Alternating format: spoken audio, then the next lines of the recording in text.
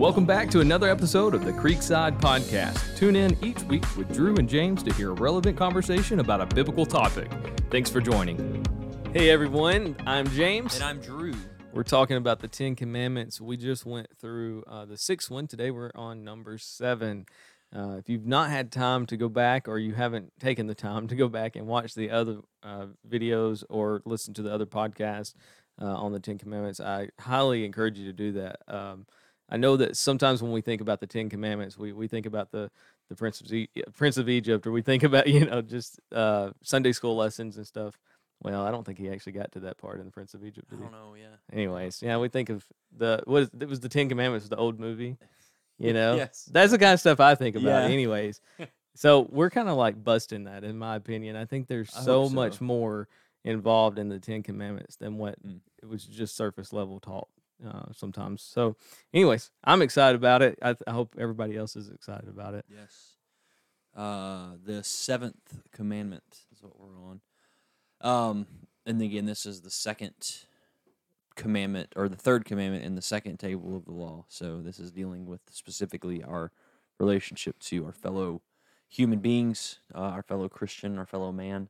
And so the seventh commandment teaches us that we should not commit adultery, and adultery being the unlawful or wrong sexual relationship in a marriage that violates a marriage covenant. There's a different word for other kinds of sexual sin, and this encompasses that, but it's specifically dealing with that violation of a marriage covenant. That adultery is having someone else's spouse, and so this commandment breaks several commandments at once. We just talked about murder last week. If an individual is married and someone's having an adulterous affair with that individual, they likely don't like the spouse of that individual, in which case they're guilty of murder, and they're also taking something that's not theirs, in which case they're guilty of stealing, and they're also desiring something that doesn't belong to them, so they're also covetous. Wow. So there's all of this wrapped up in the idea of adultery, and so we want to be just crystal clear about this. Sexual sin is a vile kind of sin. And it's the most prominent kind of sin that I think when we think of sexual sin, or we think of sin in general. I before we do communion here on Sundays, I always make some kind of remark to the extent of, if you are in a pattern of habitual unrepentant sin, if you are living in a lifestyle of sin, then communion is not something you should receive if you're walking in a manner that's unworthy of the gospel. And I make some remark like that each week just to invite people to examine their own hearts. And I had a member come up to me one time and say, "Hey, when you say that, I think everybody thinks about sexual sin." And I was like, "You're probably right. That's probably is what everybody thinks about." He said, "But there's other sins, as like anger or greed or being covetous or being prideful. Like those are also sins we need to examine our hearts for." And I was like, "You're exactly right," because I think sometimes we can think, well, hey, I'm not doing any kind of like blatant sexual sin, and so I must be good. But I hate that guy over there, and I'm greedy and I'm not honest. But at least I haven't committed any sexual sin. And so we want to be careful before we draw the lines in places they don't need to be drawn, and just assume that we are good just because we haven't committed this particular act. Because what we're going to see is that all people are sexual sinners. There's not a single person, a single adult that's alive that is free from sexual sin, regardless of your marital status, regardless of anything else in your mind or in your life, what you have or haven't done. There is sexual sin in your heart, and that you need to be mindful of. We need to be careful about. And so sex is one of God's greatest gifts to His people. Creating Adam and Eve in the Garden of Eden, telling them to fill the earth and to subdue it. Like, sex was a part of God's good plan in marriage, between a lifelong covenant between a man and a woman. Like, that's God's good design. Sex in any other context is destructive and is not commanded by the Bible, not allowable according to the Scripture.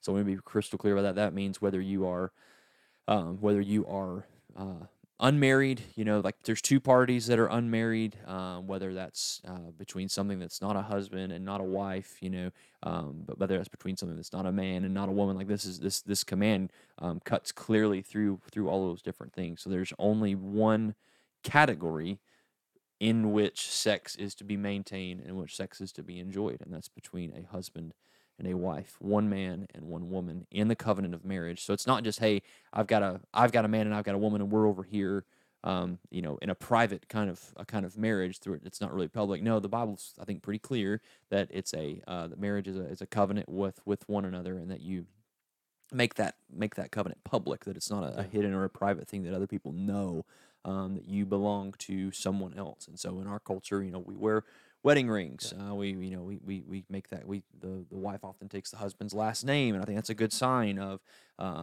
hey, I belong to this other person, and they belong to me, and vice versa. So that's an important thing to be crystal clear on. The attack on marriage in our culture, I think, is a subtle way in which we want to undermine the obedience of this commandment. And so just the rampant nature of divorce in our culture, we shouldn't be surprised that there's so much adultery and so much fornication, because there's just so much divorce. To be fair, the Bible does teach that there are instances where divorce is permitted. Right.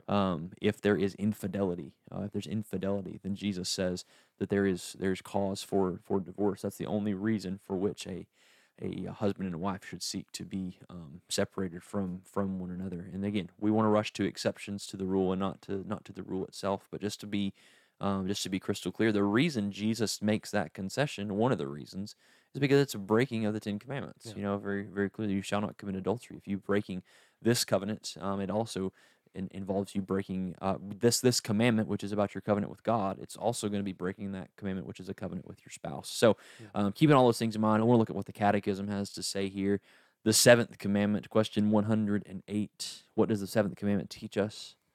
That all unchastity is accursed of God, and that we should therefore loathe it from the heart, and live chastely and modestly, whether in holy wedlock or single life.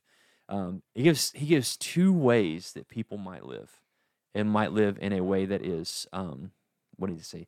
Chaste and modest, in holy wedlock or single life. So if you're going to keep this command, it means you are either going to live your life as a married person devoted to your spouse, or as a single person devoted to the Lord. And those are the only two options. There's no third way. There's no third option. And those two words, chastely and modestly, that modesty is a good thing. That the culture in which we live in is so hypersexualized. That from advertising to entertainment to you name it, you pick it. Like, it is, the culture is so hypersexualized that you almost can't even like drive down the interstate or walk through the mall, without having. No one walks through malls anymore. Get on the internet, and shop on Amazon without having some kind of image pop into your eyesight. And so keeping those things in mind, it's so important that we seek and desire not just to be neutral when it comes to the things of the culture, but to seek to live modestly and chastely, to pursue purity rather than to pursue those other kinds of things. And that's going to mean at times looking unpopular. Yeah. It's going to mean dressing less popularly. It's going to mean taking care to put certain guards and certain protections and provisions up in maintaining this cause to be free from the sin of adultery. You got thoughts or comments so far? Yeah, so my wife and I right now are reading through the John Piper book, A Momentary Marriage, and it's very good. One of the things that he points out in there is that marriage is an example of our covenant with God. That's great. Yeah. And so I think if you look at all of the commandments so far that we've looked at, one of the themes that we see is that by following that commandment, we're actually giving glory to God and sharing gospel with those around us, because they see that we're keeping those commandments. And I think do not commit adultery lines right up with that as well. That when we are married and we show that covenant with our wife, we're an example now to the world of what our relationship with Christ should be. So Yeah. when we defile that covenant, we are telling the world that we can defile a covenant with God. Yeah. And That's good. so, yeah, Yeah. So one of the things that should be, um, cared for and maintained in our Christian life is a Christian marriage. That Yeah. it's not just, it's not, we put a priority on marriage because that's one of the major aspects of our Christian life. One of the ways it is exemplified. And so, if you call yourself a Christian, but you don't pursue chastity, you don't pursue modesty, you don't pursue purity in your own marriage, if you don't protect your own marriage, well, I wonder what kind of Christian you try to be. I wonder what kind of relationship with God you really Yeah. try to pursue. So, intimacy, communion with God, you're really after. And so, this is wrapped up in all of that. Question 109, following right after 108. Does God in this commandment forbid nothing more than adultery and such like gross sins? And the answer, since our body and soul are both temples of the Holy Ghost, it is his will that we keep both pure and holy, for which reason he forbids all unchaste actions, gestures, words, thoughts, desires, and whatever may entice thereto. Hmm. And so, like, this is the idea of temptation. And I think that's super, super helpful for us. So, again, just like the command with murder, our temptation is to say, okay, I have never been unfaithful to my spouse, right? I've never been in an adulterous relationship, Right. and so I'm clean and I'm good. And what we were reminded of what Jesus says again in the Sermon on the Mount in Matthew chapter 5. Just such a great, Jesus doesn't give really an exposition of all 10 commandments, but he hits on several of them here, and he hits on the command of lust. Matthew 5:27. Command against lust, excuse me, not the command of lust. That sounded wrong when I said Okay, it. gotcha. Command against lust, Matthew 5:27. You have heard that it was said, you shall not commit adultery. But I say to you that everyone who looks at a woman with lustful intent has already committed adultery with her in his heart. And these great words here. If your right eye causes you to sin, tear it out and throw it away. For it is better that you lose one of your members than your whole body be thrown into hell. And if your right hand causes you to sin, cut it off and throw it away. For it is better that you lose one of your members than your whole body go into hell. That sounds so extreme, and I don't think that Jesus is speaking like literally here. I think this is a metaphor. Okay, I said metaphor. I'm from East Metaphor. Tennessee. Metaphor. If your right eye causes you to sin, tear it out and throw it away. It's better that you lose one of your members than your whole body be thrown into hell. So what Jesus is saying there is, okay, there's lust in my heart. I have committed adultery in my heart, and so let me pluck out my eye. And if I pluck out my eye, that shows that I really am remorseful for committing adultery in my heart. Well, actually, even if you do pluck out your eye, you can still continue to commit adultery in your heart, right? Yeah. You would need to pluck out your heart if you were going to stop from committing adultery in your heart. Same thing if your right hand causes you to sin. Well, you can still sin with your left hand. You Yeah. know. So what Jesus is saying here is not a literal function. It's a metaphor, and it's a metaphor for being ruthless and relentless with getting rid of temptation to sin, Yeah. getting rid of temptation, things that might entice you to sin. So, and I think that our desire as Christians, even as people who really love God, is that we think, I know that I shouldn't commit adultery, but can I not get a little bit closer than I am? Yeah. Can I not? I know I shouldn't, watch pornography. I know I shouldn't, be involved in these kinds of other like lustful TV shows or places where Mhm. people don't dress modestly or whatever it might be. But does that mean that I can't do this? And we so often justify in our own hearts, and try to inch closer and closer and closer to what God has forbidden. I know I'm not supposed to eat from the tree of the knowledge of good and evil, but can't I just touch the fruit that's on the tree? Because that's not Mhm. really eating it. That's just, and we see that example there, and it's so funny because we often say, why did Adam and Eve even get close to the tree if they knew they weren't supposed to eat it? Well, because we love to get close to sin. Like we Yeah. love to get close to that line without crossing it. And so there's a difference between, like, let's just be very clear. There's a difference between actually committing adultery and having lust in your heart. Those are different degrees of sin, right? One is private between one particular individual, private, that happens in his heart. One is public, that it involves unspeakable acts with another human being, right? So those are two different or degrees of sin. What Jesus is saying here is not that there aren't different degrees of sin. And I know that might not be a popular way to think about it, but I think that's what the scripture teaches. There are lighter and there are weightier matters of the law. Right. And so adultery is a weightier matter of the law. It would be crystal clear about that. And lust is still 100% sin, it is sin of the same kind, but it is sin of a different intensity or variety. Okay, so like it is lust is the root or the root of the fruit of adultery, and so Right. we want to be careful to distinguish between those two things. Jesus wants to make it clear that everybody who has ever lived is a sexual sinner and is guilty of the sin of adultery. That doesn't mean that every person who is guilty of sexual sin is an adulterer and therefore their spouse should divorce them, right? If this was the case, none of us should ever stay married. We would all have reason for divorce if this is what Jesus is saying, is that everyone is always everywhere an adulterer. Then just don't get married because there's no sense in which you can keep the covenant. What Jesus is talking about here is, yes, Exodus 20 says you should refrain from adultery. What he has here is a number of people who think, hey, I have followed this commandment perfectly, and so I don't need God's grace. I don't need to repent of the sin. What Jesus is saying, no, maybe you haven't actually committed adultery, but there is adultery in your heart, and that's still sin, even though if it's not an outward physical manifestation of that sin. And so what the Pharisees had done is, no, they hadn't committed adultery, but they also hadn't guarded against sexual sin or sexual temptation. So the catechism here is helpful in that it says we are to be pure and holy, and that God forbids all unchaste actions, gestures, words, thoughts, desires, and whatever may entice thereto. That means temptations, that we are to be vigilant and not just, plucking out our eyes and our actions and our gestures and our words, thoughts, and desires, but also those things which might entice us to do them. So it's not just, hey, I don't look at inappropriate content on my phone. It's also, there are certain times where I don't even use my phone because I might be tempted to look at inappropriate content.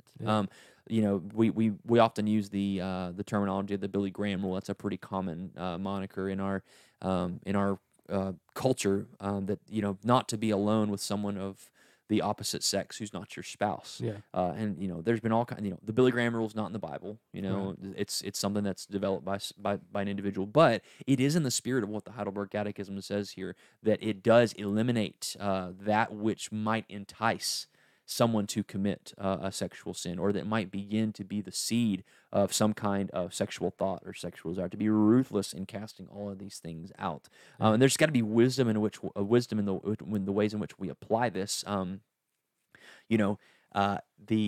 The monasteries didn't eliminate sin for the monks. It just made sin a different kind of way. So the desire and the intention here is not, hey, go lock yourself in a room and never talk to another human being or never look at another person. No, we're all going to have to deal and struggle through sin, but we need to be ruthless in the way in which we seek to cast out sin from within our own members, to see that the seventh commandment forbids us from sexual impurity, and that if Christ has forgiven us, that we should desire that and we should want that. We should pray that our hearts would desire that. And also that temptation comes both from within and from without.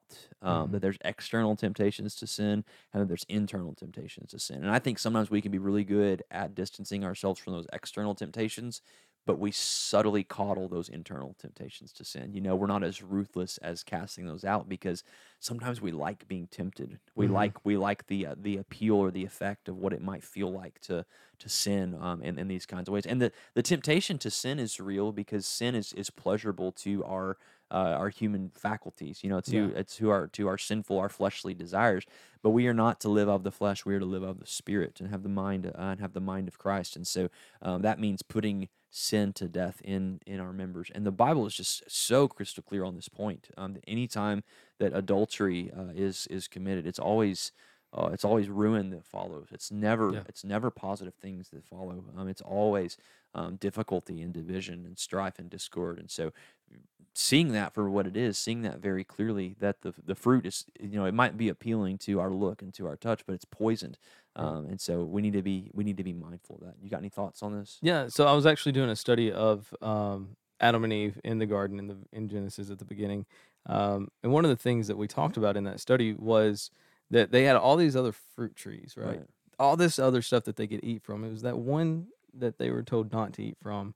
And I think that marriage is the same way, right? Yeah. We have our wives, and we have they have us, and there's all these possibilities and things that we can do that God has gifted us with sexually, but for some reason we're drawn. We get near to that sin. We get Right. near to that tree, and so I think shifting a perspective maybe from a fleshly perspective of I care more about pleasure Mm. than I do about the gift. Yeah. And so seeing all those other trees and forgetting about the one is kind of my mentality. After talking to this guy, we were having that study. I thought that was really neat, and it applies to all sin. Sure.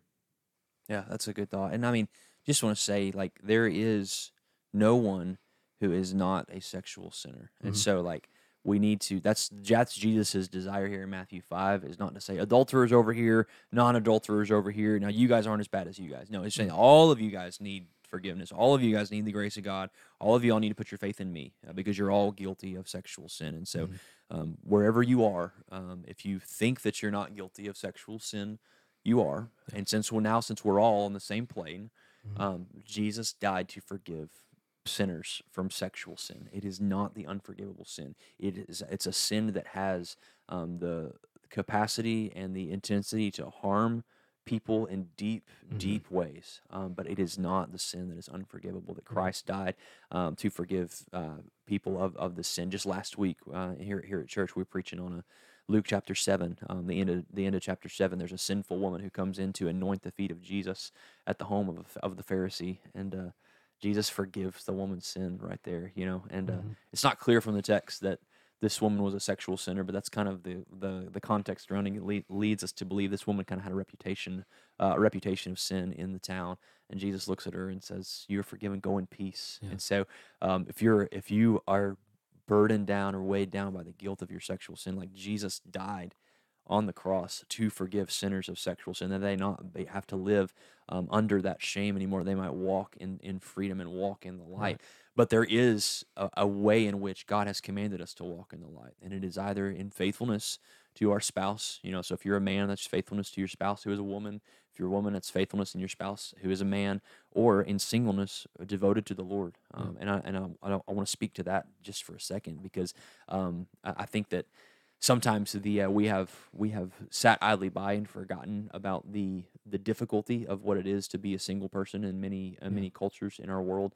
That when everybody else has a spouse and has children and are concerned with those things, that sometimes people who are single, either they had been married and their spouse might have passed away, or there might have been a divorce that happened, or a young person who hasn't been married yet, hasn't found the right person, that kind of thing. If you're married, don't forget those people in your church.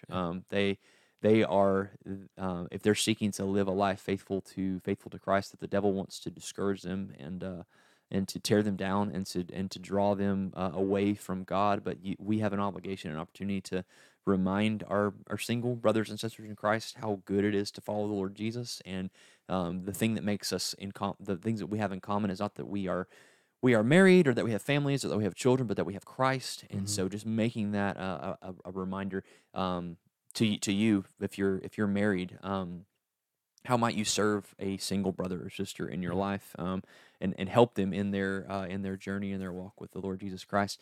That they might not have the closeness and the intimacy of a spouse, but they can have the nearness of the family of God in the church. And that's where those of us who are married need to be very, very mindful and take practical steps to include them into our lives. That they not feel as if there's something missing in their own life and in their own Right. walk with Christ, because there isn't, because Christ is sufficient. Yeah. So, just want to kind of end on that word there. That's an important part of pursuing purity together as the body of Christ. Absolutely. Yeah, encouraging one another and coming together. That's That's right. what we're here for. That's right. Yeah. Well, that's great. Any final thoughts? I think that was your final thought. I think that was my final thought. All right, perfect. I want to know though. We had some Chick-fil-A this morning before we started, and we had a cloudberry Sunjoy And I even feel funny just saying that. But like, what were your thoughts on that? I feel on like your I'm drink? in a cloud with berries, and it's so sunny and joyful, which is where it got its name. Yeah, it's got a really. It's kind of tastes like a Capri Sun A little, a little bit. yeah, but with pulp. There's a little bit. Yeah, there is a little bit of like that fruit in there. It tastes real. Like it doesn't does taste taste real. fake. You know, Yeah, it's not just powder. It's not just powder or from a concentrate or something. Yeah, well, it's so from Chick-fil-A, so the Lord has blessed it. I think that's right. So anyway, I commend it to you if you're you at home. If you need it. If it's summer when we're doing this right now. Right. So if you're hot, It's very good. grab a lemonade. Grab a cloudberry. Did you know they drink. have like a lemonade milkshake? No, they don't. They do. Seriously? Yeah, it's not great. Is it not? But I didn't enjoy it. But Well, yeah, I got one. So well, there, there you go. yeah, maybe they'll sponsor this podcast. What do you doubt think? it. I doubt it too. Yeah. But anyway, I was just wanting to get James' thoughts on his drink here. So Yeah, that's gonna be the 11th commandment. I hope not. No, okay. No. There's 10, There's- and they're There are commandments, 10 and there are commandments. All right, there's 10 of them. There's There's not 10. 11. 10 and they're commandments. and they're So- commandments. Awesome. Thank you guys for joining us. We'll see you next time right here on the Creekside Podcast.